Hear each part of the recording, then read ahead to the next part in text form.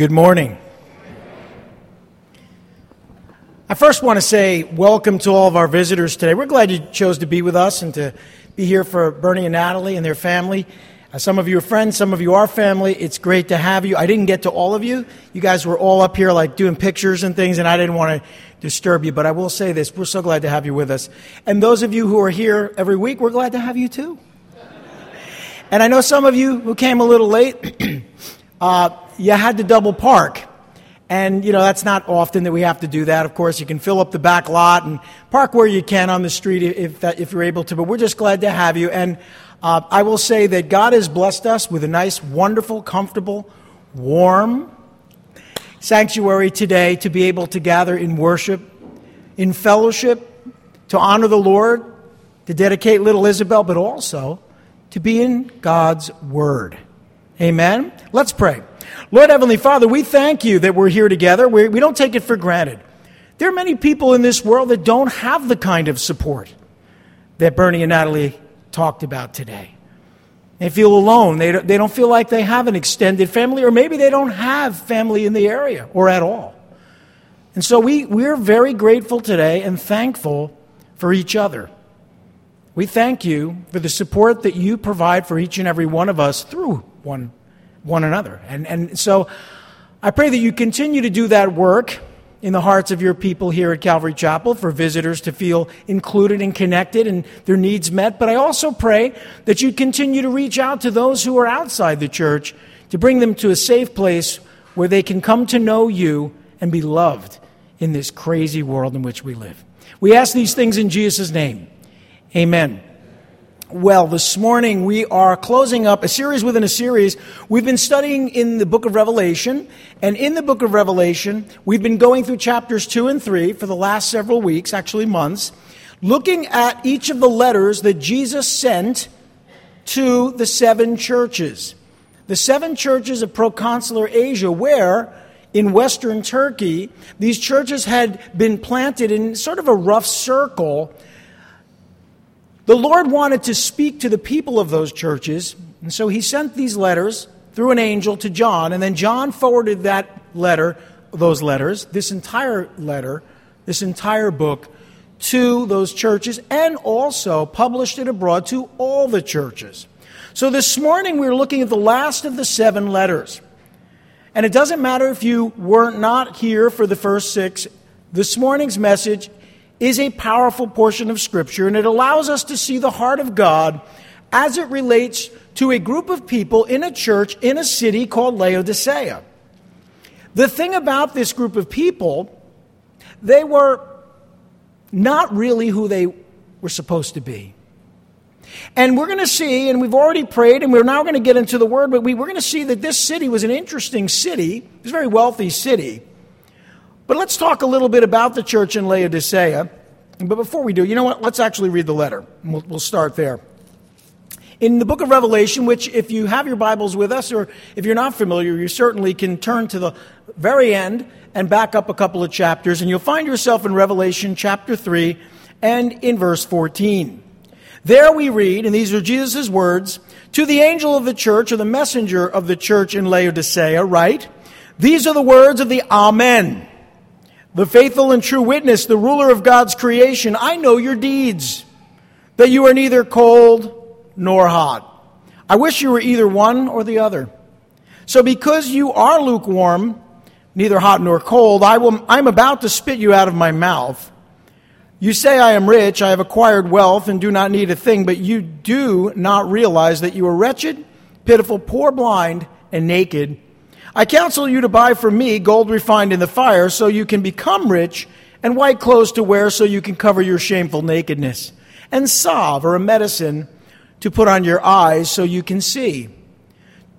Those whom I love, I rebuke and discipline. So be earnest and repent. Here I am, I stand at the door and knock, and if anyone hears my voice and opens the door, I will come in and eat with him and he with me.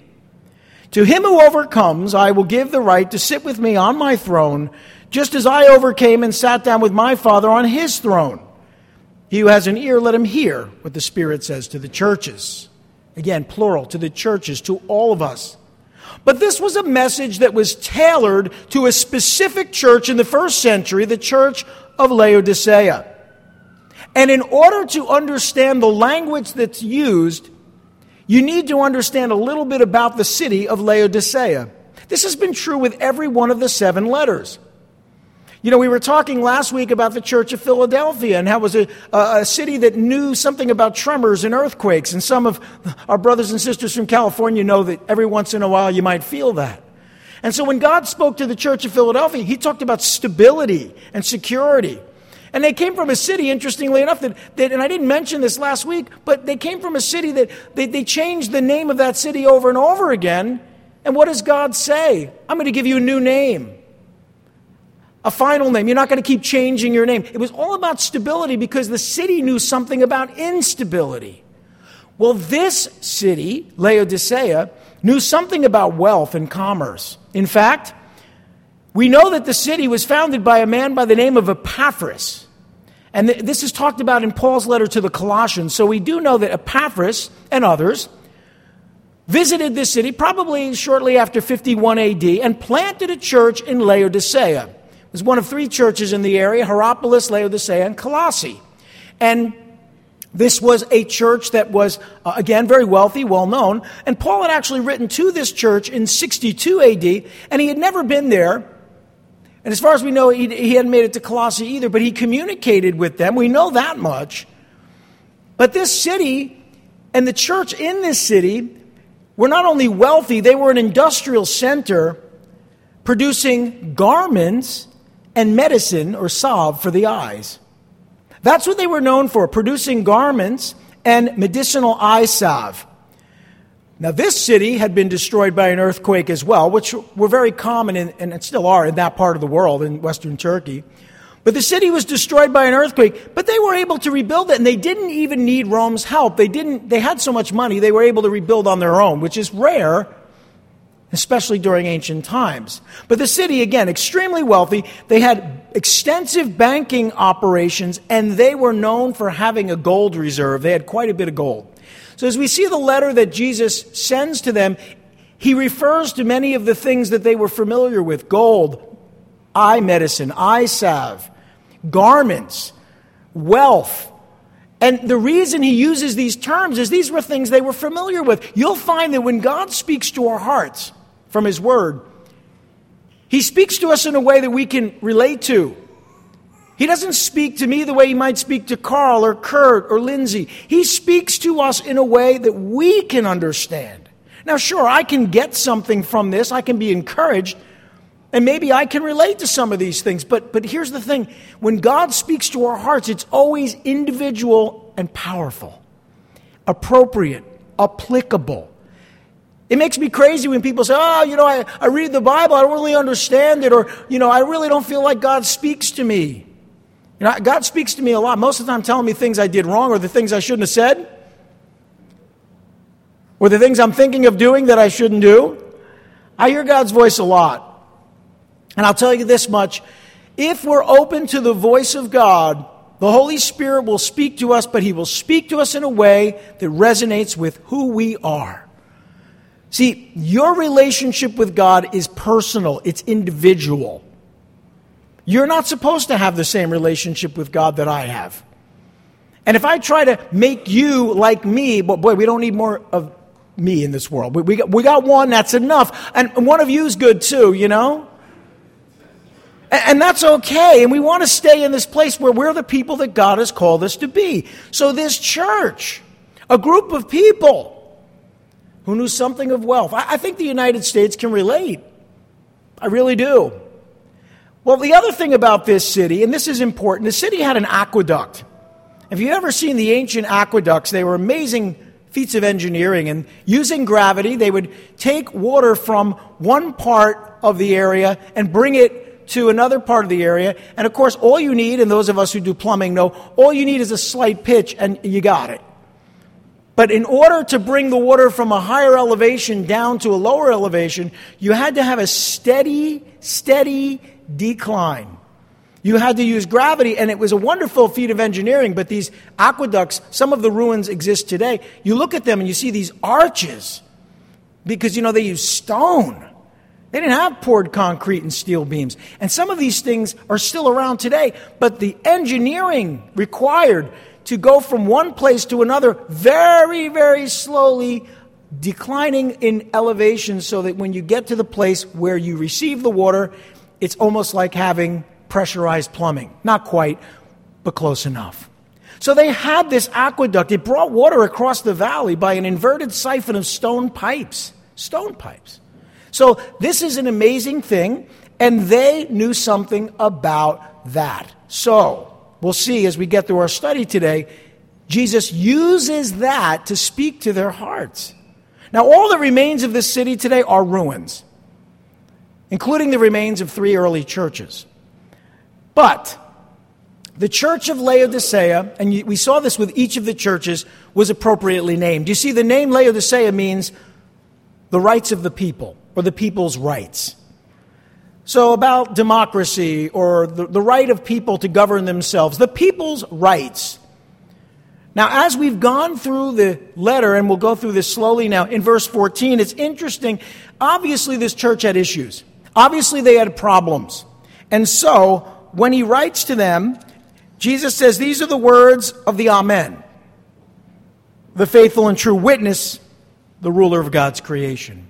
He chooses his words specifically for this group of people because, you see, Jesus is the final word and the authority over all the earth. So when people say, well, I have a right, have you ever found yourself saying that? I have a right. And thankfully, under the Constitution of the United States and the Bill of Rights and other legislation, we actually do have rights. They're eroding, but that tide is starting to turn now, and I'm very happy about that. And that's happened throughout the history of our nation. You have some people in power that are completely out of control, try to take away the rights, and then eventually those cases and legislation make it through the courts, and the courts turn it around because there is a Constitution. Despite what some people think, that's a very good thing, brothers and sisters. Believe me, I've been to Cuba. You don't want to live in Cuba. I've been to Venezuela. Not recently, but from what I see, you don't want to live in Venezuela. No offense to our Chinese brothers and sisters, I don't want to live in communist China. And I certainly don't want to live in North Korea. But what we do know is when you say, well, the people have rights, you're saying, well, my rights trump that of God and His will. I have a right. And we say that a lot in our country, and sometimes we have rights to do things that are wrong. Rights to do wrong. Well, here's the thing. Jesus speaks to this church by saying, I'm the Amen. That is, He is the confirming voice of God in total agreement with the Father. So when someone says, well, I have a right to do this, He's the Amen. He's the one that really can communicate what's right and what's wrong. And He says that to them. And He also says it this way, I'm the faithful and true witness. Now, when that language is used in the New Testament, the faithful and true witness has everything to do with Jesus' ability to reveal God in human flesh. Because as God, He became a man. We call that the incarnation. He became a human being. So then He became the true and faithful witness to who God is. All right? So that's when you say the faithful and true witness, the revelation of Jesus Christ. It's the revelation of God in human flesh. And He says that to this church. He also says and shows us that He is unwilling to yield His authority as the ruler of His creation and the head of the church. And this church, the people's rights, needed to remember that. Churches today need to remember that God, Jesus Christ, is the head of the church.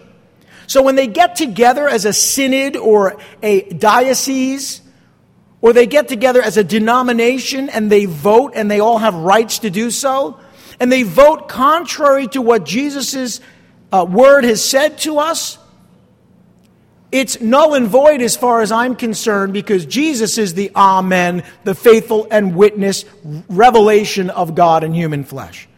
He is the faithful and true witness. He is the ruler of God's creation. It is not a democracy.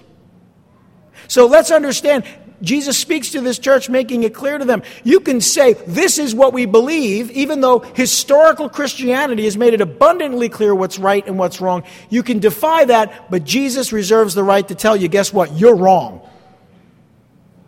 He is the faithful and true witness. And he's not going to yield that authority as ruler. So here at Calvary Chapel, Jesus is the head of the church. We can't get together and take a vote, 99-1 and decide to do something. It doesn't matter. Jesus is the Amen. And when he speaks to this church, he corrects them. They needed correction, but he makes it clear. He corrects the people that he loves. So you might look at this letter and say, well, Jesus is really mean. He sounds hateful. Or you can say, like parents who raise their children properly, if you don't correct your children, we all pick up the pieces of your poor job of parenting when they become adults. Would you agree with that? I see some of these maniacs and I say, where are the parents? And I'm not saying it's their fault or even the parents' fault. Sometimes it's not a matter of fault. It's just a matter of individuals have been raised like animals, so they act like animals. I know you can't call people animals. But some of the stuff I've seen lately in the news requires you to say animals. So, without getting into all of that, I just feel that it's very important that we recognize that when Jesus corrects a person, by the way, you don't correct anybody. God's word corrects people. So get out of this habit of thinking, well, you're wrong and I said so. No. Jesus shows us what's right and what's wrong, and you have a choice to listen or not. And the mere fact that when someone does something that defies God's word, that a lightning bolt doesn't come down at that very moment and strike them dead, says that, you know what? God doesn't need you to correct that person. You present the truth, and we honor their ability to say no. Because God does. He gives them the choice. And we're saddened by the choices that some of our children and our loved ones make, but doesn't give us the right, the people's rights, it doesn't give us the right to really correct them. Only God can do that correction, and he does. And this is a pretty harsh correction.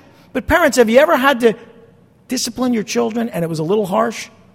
Are you going to be honest today? Are you going to, oh no, I've never had to hit my child. Maybe some of you haven't. Praise God. I'm not talking abuse. But you know what? Here's the thing. Jesus, when he speaks to this church, says, I know your deeds. I know what you're doing. How many times my mom or dad would say that to me? I know what you're up to. I know what you've been up to. We haven't done anything. I heard all the racket before I came into this room. What got broken? Nothing. Well, what about that lamp? I don't know. It sort of fell off the table. One time, one of my brothers, who you've never met, that gets my brother Dave out of trouble.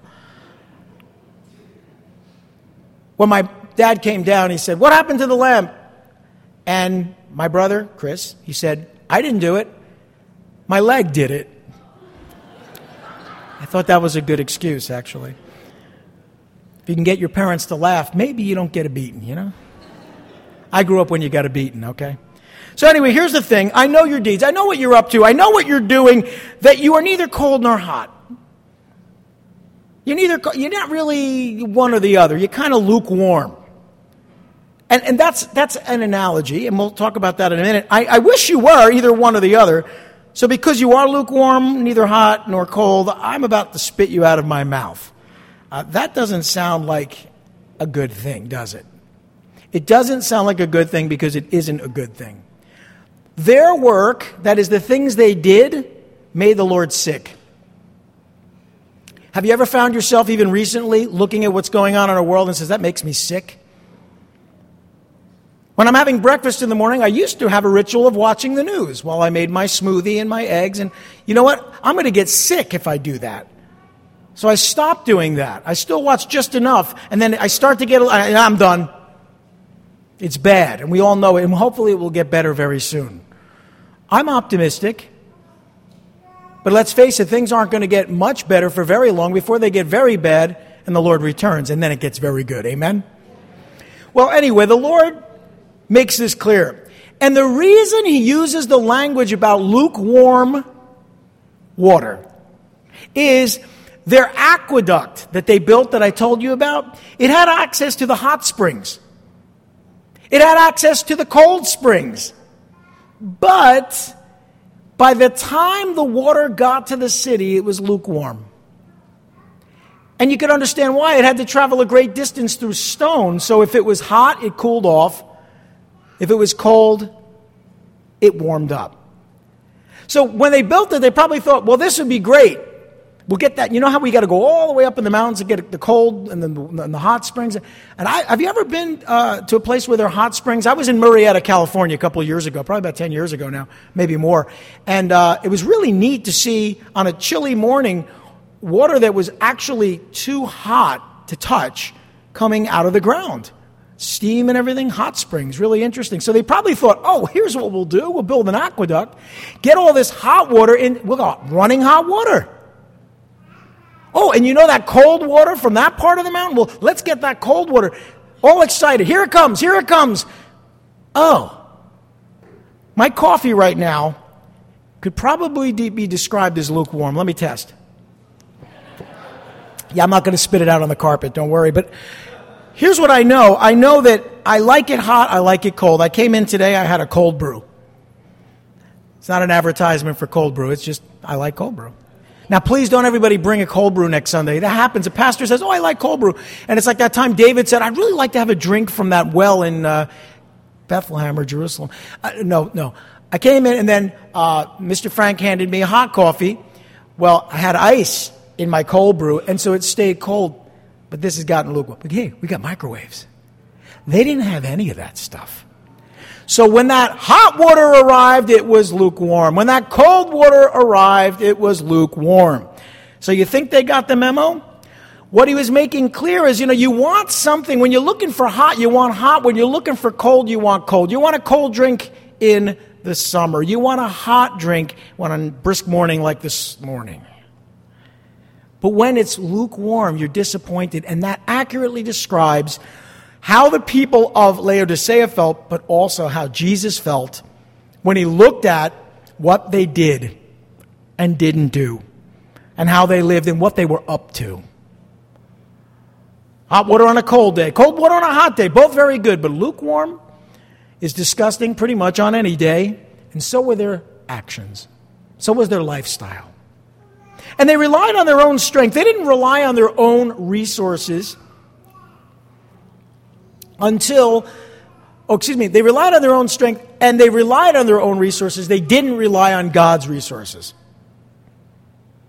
And when you rely on your own resources, when you rely on your own strength and not on God's strength and resources, you come up short. And we learn here, this is interesting, look at verse 17 again with me. You say, I'm rich.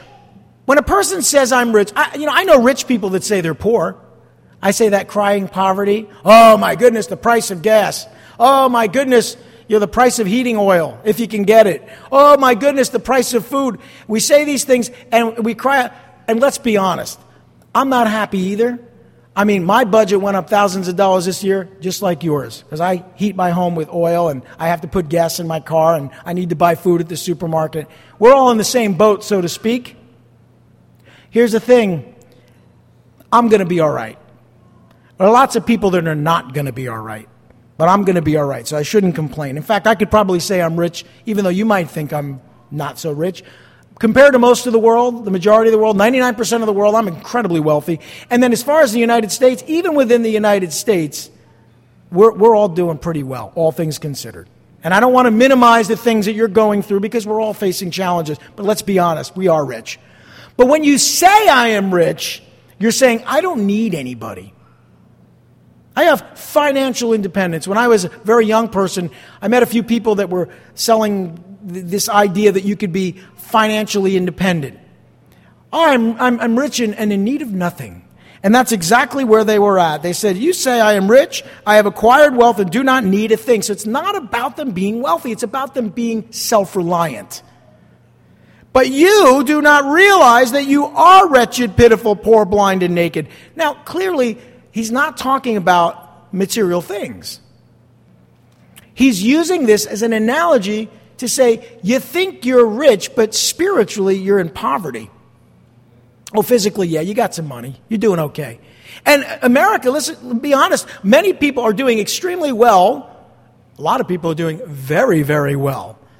I was looking at the richest man in the world, Elon Musk, and I was like, how much is that guy worth? I think it was something like $241 billion. I thought to myself, he can afford Twitter. So I'm thinking to myself, I don't have that kind of money. He might have that kind of money and all the problems that come along with it.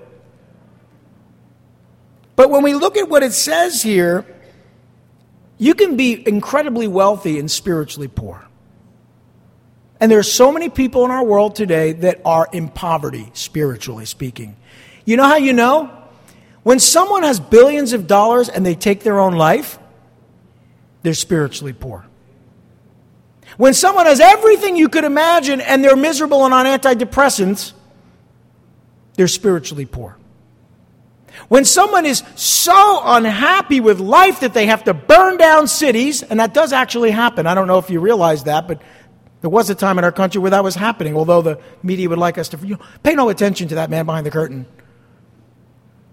When people start burning down their own neighborhoods and attacking people on the subway, innocent people, knocking people out in the street. Oh, I said I wasn't going to talk about those things. Something tells me there's a lot of spiritual poverty in our culture. So, what do we do about that? Oh, we may have a lot of things. We may be a wealthy culture, and indeed we are, but we are spiritually impoverished. We are spiritually poor, and so was the city of Laodicea, or the church in that city especially. They relied on their own strength, on their own resources. They had deceived themselves regarding their lack of spirituality. They thought everything was okay, but they needed Jesus more than they were able to recognize. You know what my prayer is for anyone who doesn't know Jesus and have a personal relationship with him? That you finally realize you need Jesus and you need to have a personal relationship with him. I don't spend or waste my time trying to convince people that they need to come to Jesus and give their life to him as their personal Lord and Savior. I tell them the truth, but if someone's not ready, what are you going to do? What exactly are you going to accomplish? All you can hope is they wake up one day and realize, I'm not happy with my life. I have all the money in the world and I'm on antidepressants. I have all the money I could spend and yet I'm miserable, poor, blind, and naked. What is it about me? I don't even like being around me. No wonder my family doesn't like to be around me. You see, when you come to that realization, and then you look over your shoulder at your neighbor, you look at those crazy people. They get up at 8 o'clock in the morning on a Sunday? I can't believe that church has a 9 o'clock service. People say, 9 o'clock? No, it's 4 in the morning, actually. I love your service is so early. What time do you go to work? Well, 9 o'clock. All right, then. You can tell I'm from Jersey. I grew up across the river right there in East Rutherford.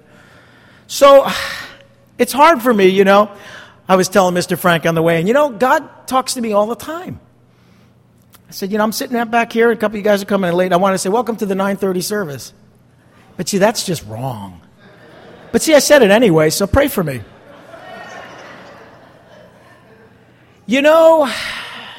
I just want you to understand that we can rely on God. But not until you want to, and not until you realize you can't rely on yourself. You have to come to that conclusion, and then we can help you to see the truth. But nobody's going to beat you over the head with it, because that's your choice. We respect you enough to honor your choice. But we also love you enough to tell you the truth. So, they needed to repent. That is, they needed to change. That's what the word means. Change. Repent. It means to change. Listen, they needed to repent of their self-sufficiency immediately. Look at this in verse 18. And this is the answer to the person that's spiritually poor. He says, I counsel you. When Jesus tells you, this is what you should do, you think you might want to do it? I'll bring my car in. And have you noticed that your cars now, they're just one big computer on wheels? I hate this. A sensor goes wrong. Only 2 people in the entire world know about it. Cost you thousands of dollars. I'm done complaining. Anyway, here's what I do know. Your vehicle you bring in, you want to get it fixed. And here's the thing. The expert comes out and says, I know what you need to do. And you're like, finally, somebody who's competent. Finally, somebody who knows what they're doing. Because nowadays, that doesn't happen all that often. And you get counsel, and you're like, this is what you need to do. Like this old house, well, this is what you need to do. And you're like, oh, thank God, someone's telling me what I need to do. Here's what you need to do.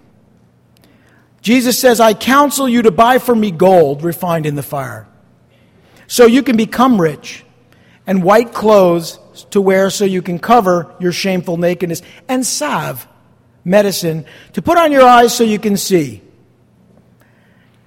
I love the language because it's so apropos for this group of people. You see, as he encourages them to do the right thing, to repent, he tells them, you lack gold. They might say, I got more gold than you can imagine. Yeah, I'm not talking about that gold. See, in the scriptures, gold is a symbol of divine righteousness. It symbolizes God's rightness. And you can receive that from God. You don't have that righteousness, but you can receive it from God. It's true spiritual riches. He says you need true spiritual riches, true gold, not the gold you have in your safe, not the wealth you have in your IRAs or your 401ks, or actually now they're like 1.5 OKs. So here's the thing. I can't say this enough. You lack gold. You lack what's important. Divine righteousness, Christ's nature, the true spiritual riches. And you lack white clothes. What's white clothes? In the scriptures, white clothes represent Christ's righteousness. It's the imputed righteousness of Christ. Fancy word. It means Christ is righteousness, and he takes that righteousness off like a robe and gives it to you.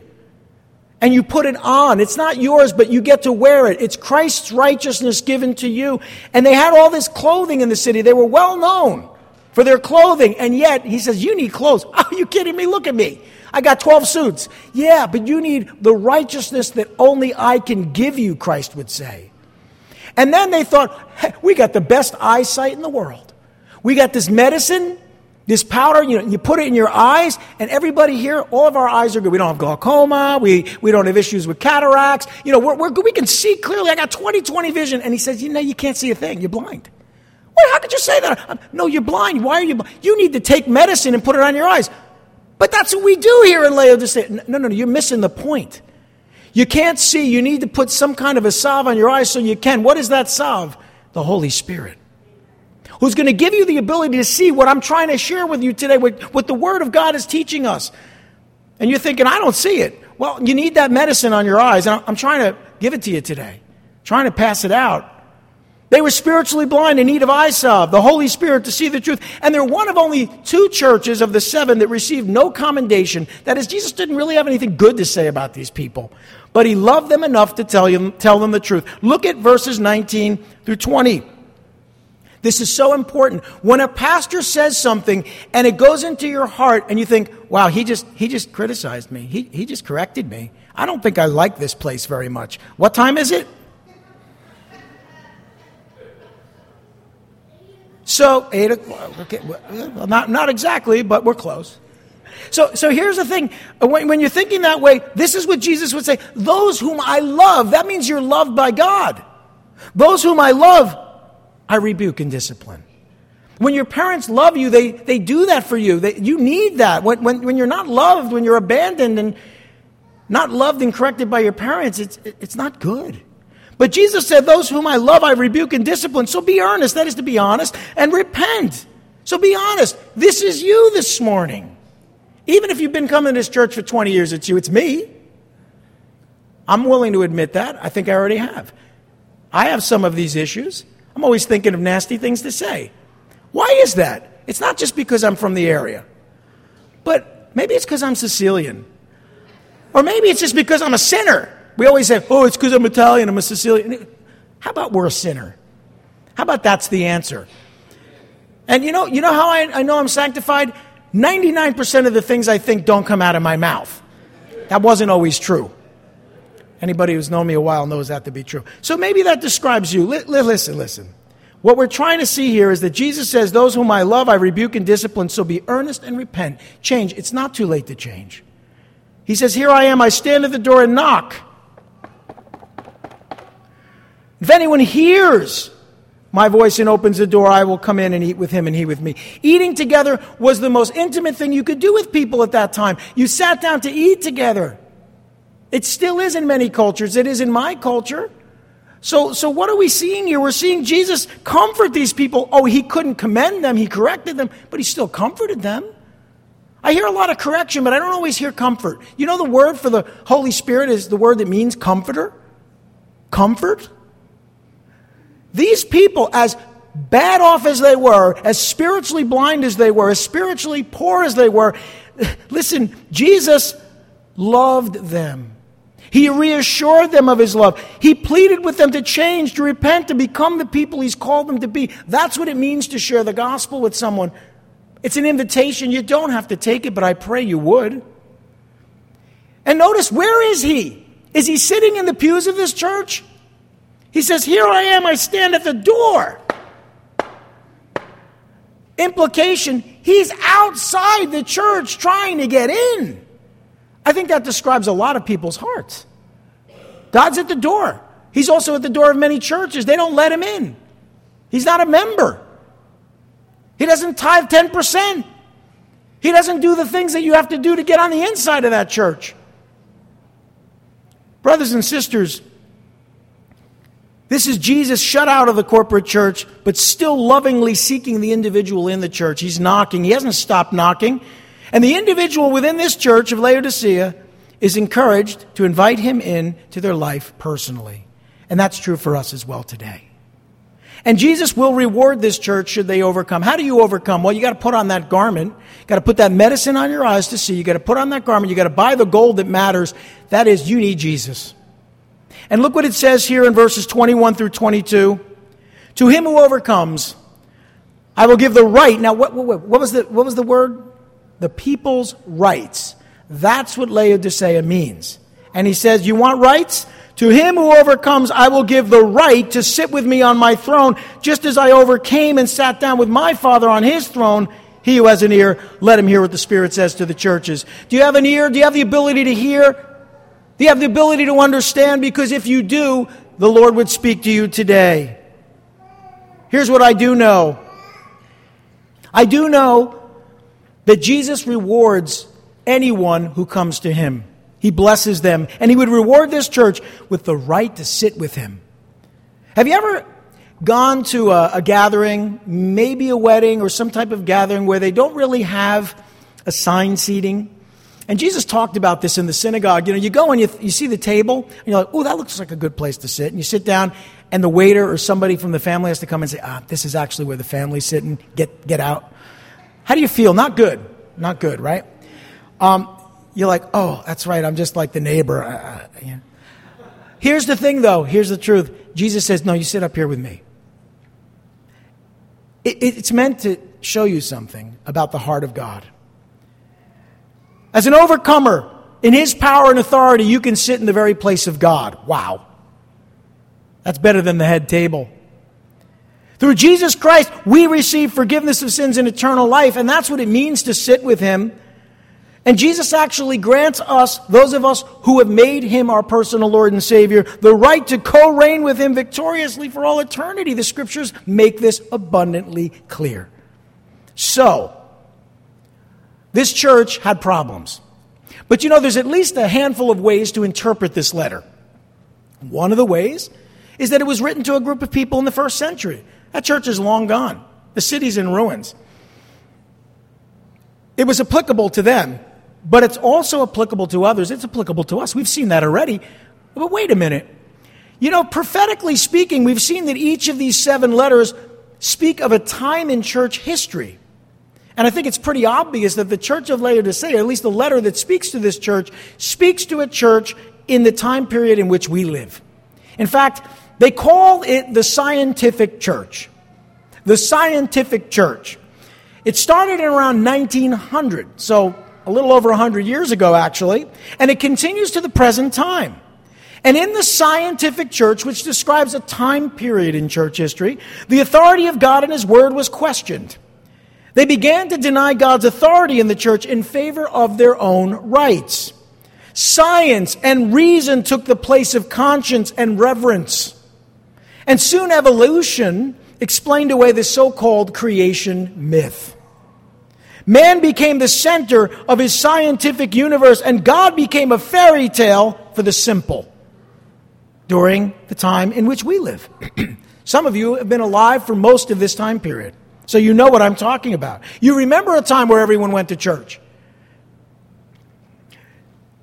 Churches during this time period have become indifferent toward their work for God. They've rejected spiritual insight afforded by the Holy Spirit. They deceive themselves into thinking that they are spiritual and don't need anything. They don't need to be spiritual, maybe. Or they think they are. But in their scientific, intellectual, and industrial prosperity, they've become self-sufficient. They've been relying on themselves. One of the problems we have is when we rely on ourselves, we don't look to God. And so what does God do in His love? He disciplines us. He takes things away. And we start to say, how am I going to get through this? And then some crazy preacher on a Sunday morning tells you the answer. And you think, oh, I have a choice. Yeah, you have a choice. You can rely on God. But they became indifferent to God. And just like the church of Laodicea, Jesus has ultimately been pushed outside of the church today. Oh, He still loves those wayward ones. He loves them with rebuke and discipline, but He still loves those who seek to know God, even if they are spiritually poor. And He'll plead with anyone who will listen to open their heart and let Him into their lives. I mean, these men still seek authority over their own lives through knowledge and prosperity, and yet God still wants them for Himself. That shows you the heart of God. The precious truths that they seek can only be found in Christ. And He's told them that, and He's told us that. And another thing I need to say, another way to look at this letter is it's not just about the first century church, and it's not just about the church of the 1900s into the time in which we live. It speaks to any church at any time, generally called the apostate church. It's a fancy word. It means false church. The apostate church has an earthly perspective in the world. They profess to know great things. They don't need anything, but they're spiritually blind. And they're basically disinterested in the person of Jesus Christ or serving Him. Does this describe churches we know of today? Oh, yeah, sure, it does. Churches like this rule over themselves, and therefore they fool themselves. They reject Jesus as the way, the truth, and the life. And as we close, somebody said amen, right? No. As we close, remember that this also speaks of an individual. See, churches are made up of people, whether it's the first century or in the 1900s or today, and therefore the characteristics of these churches speak to the characteristics of people. And I want to leave you with this. In Luke's Gospel, chapter 12, we read of the kind of person that would have attended the church of Laodicea, or would have been a part of the scientific church movement, or perhaps attends an apostate church. Here's what we read. Jesus speaks very clearly about this, and I call this rich fool syndrome. Rich fool syndrome. I hope you don't have it. Oh, I hope you're rich. I just hope you're not foolish.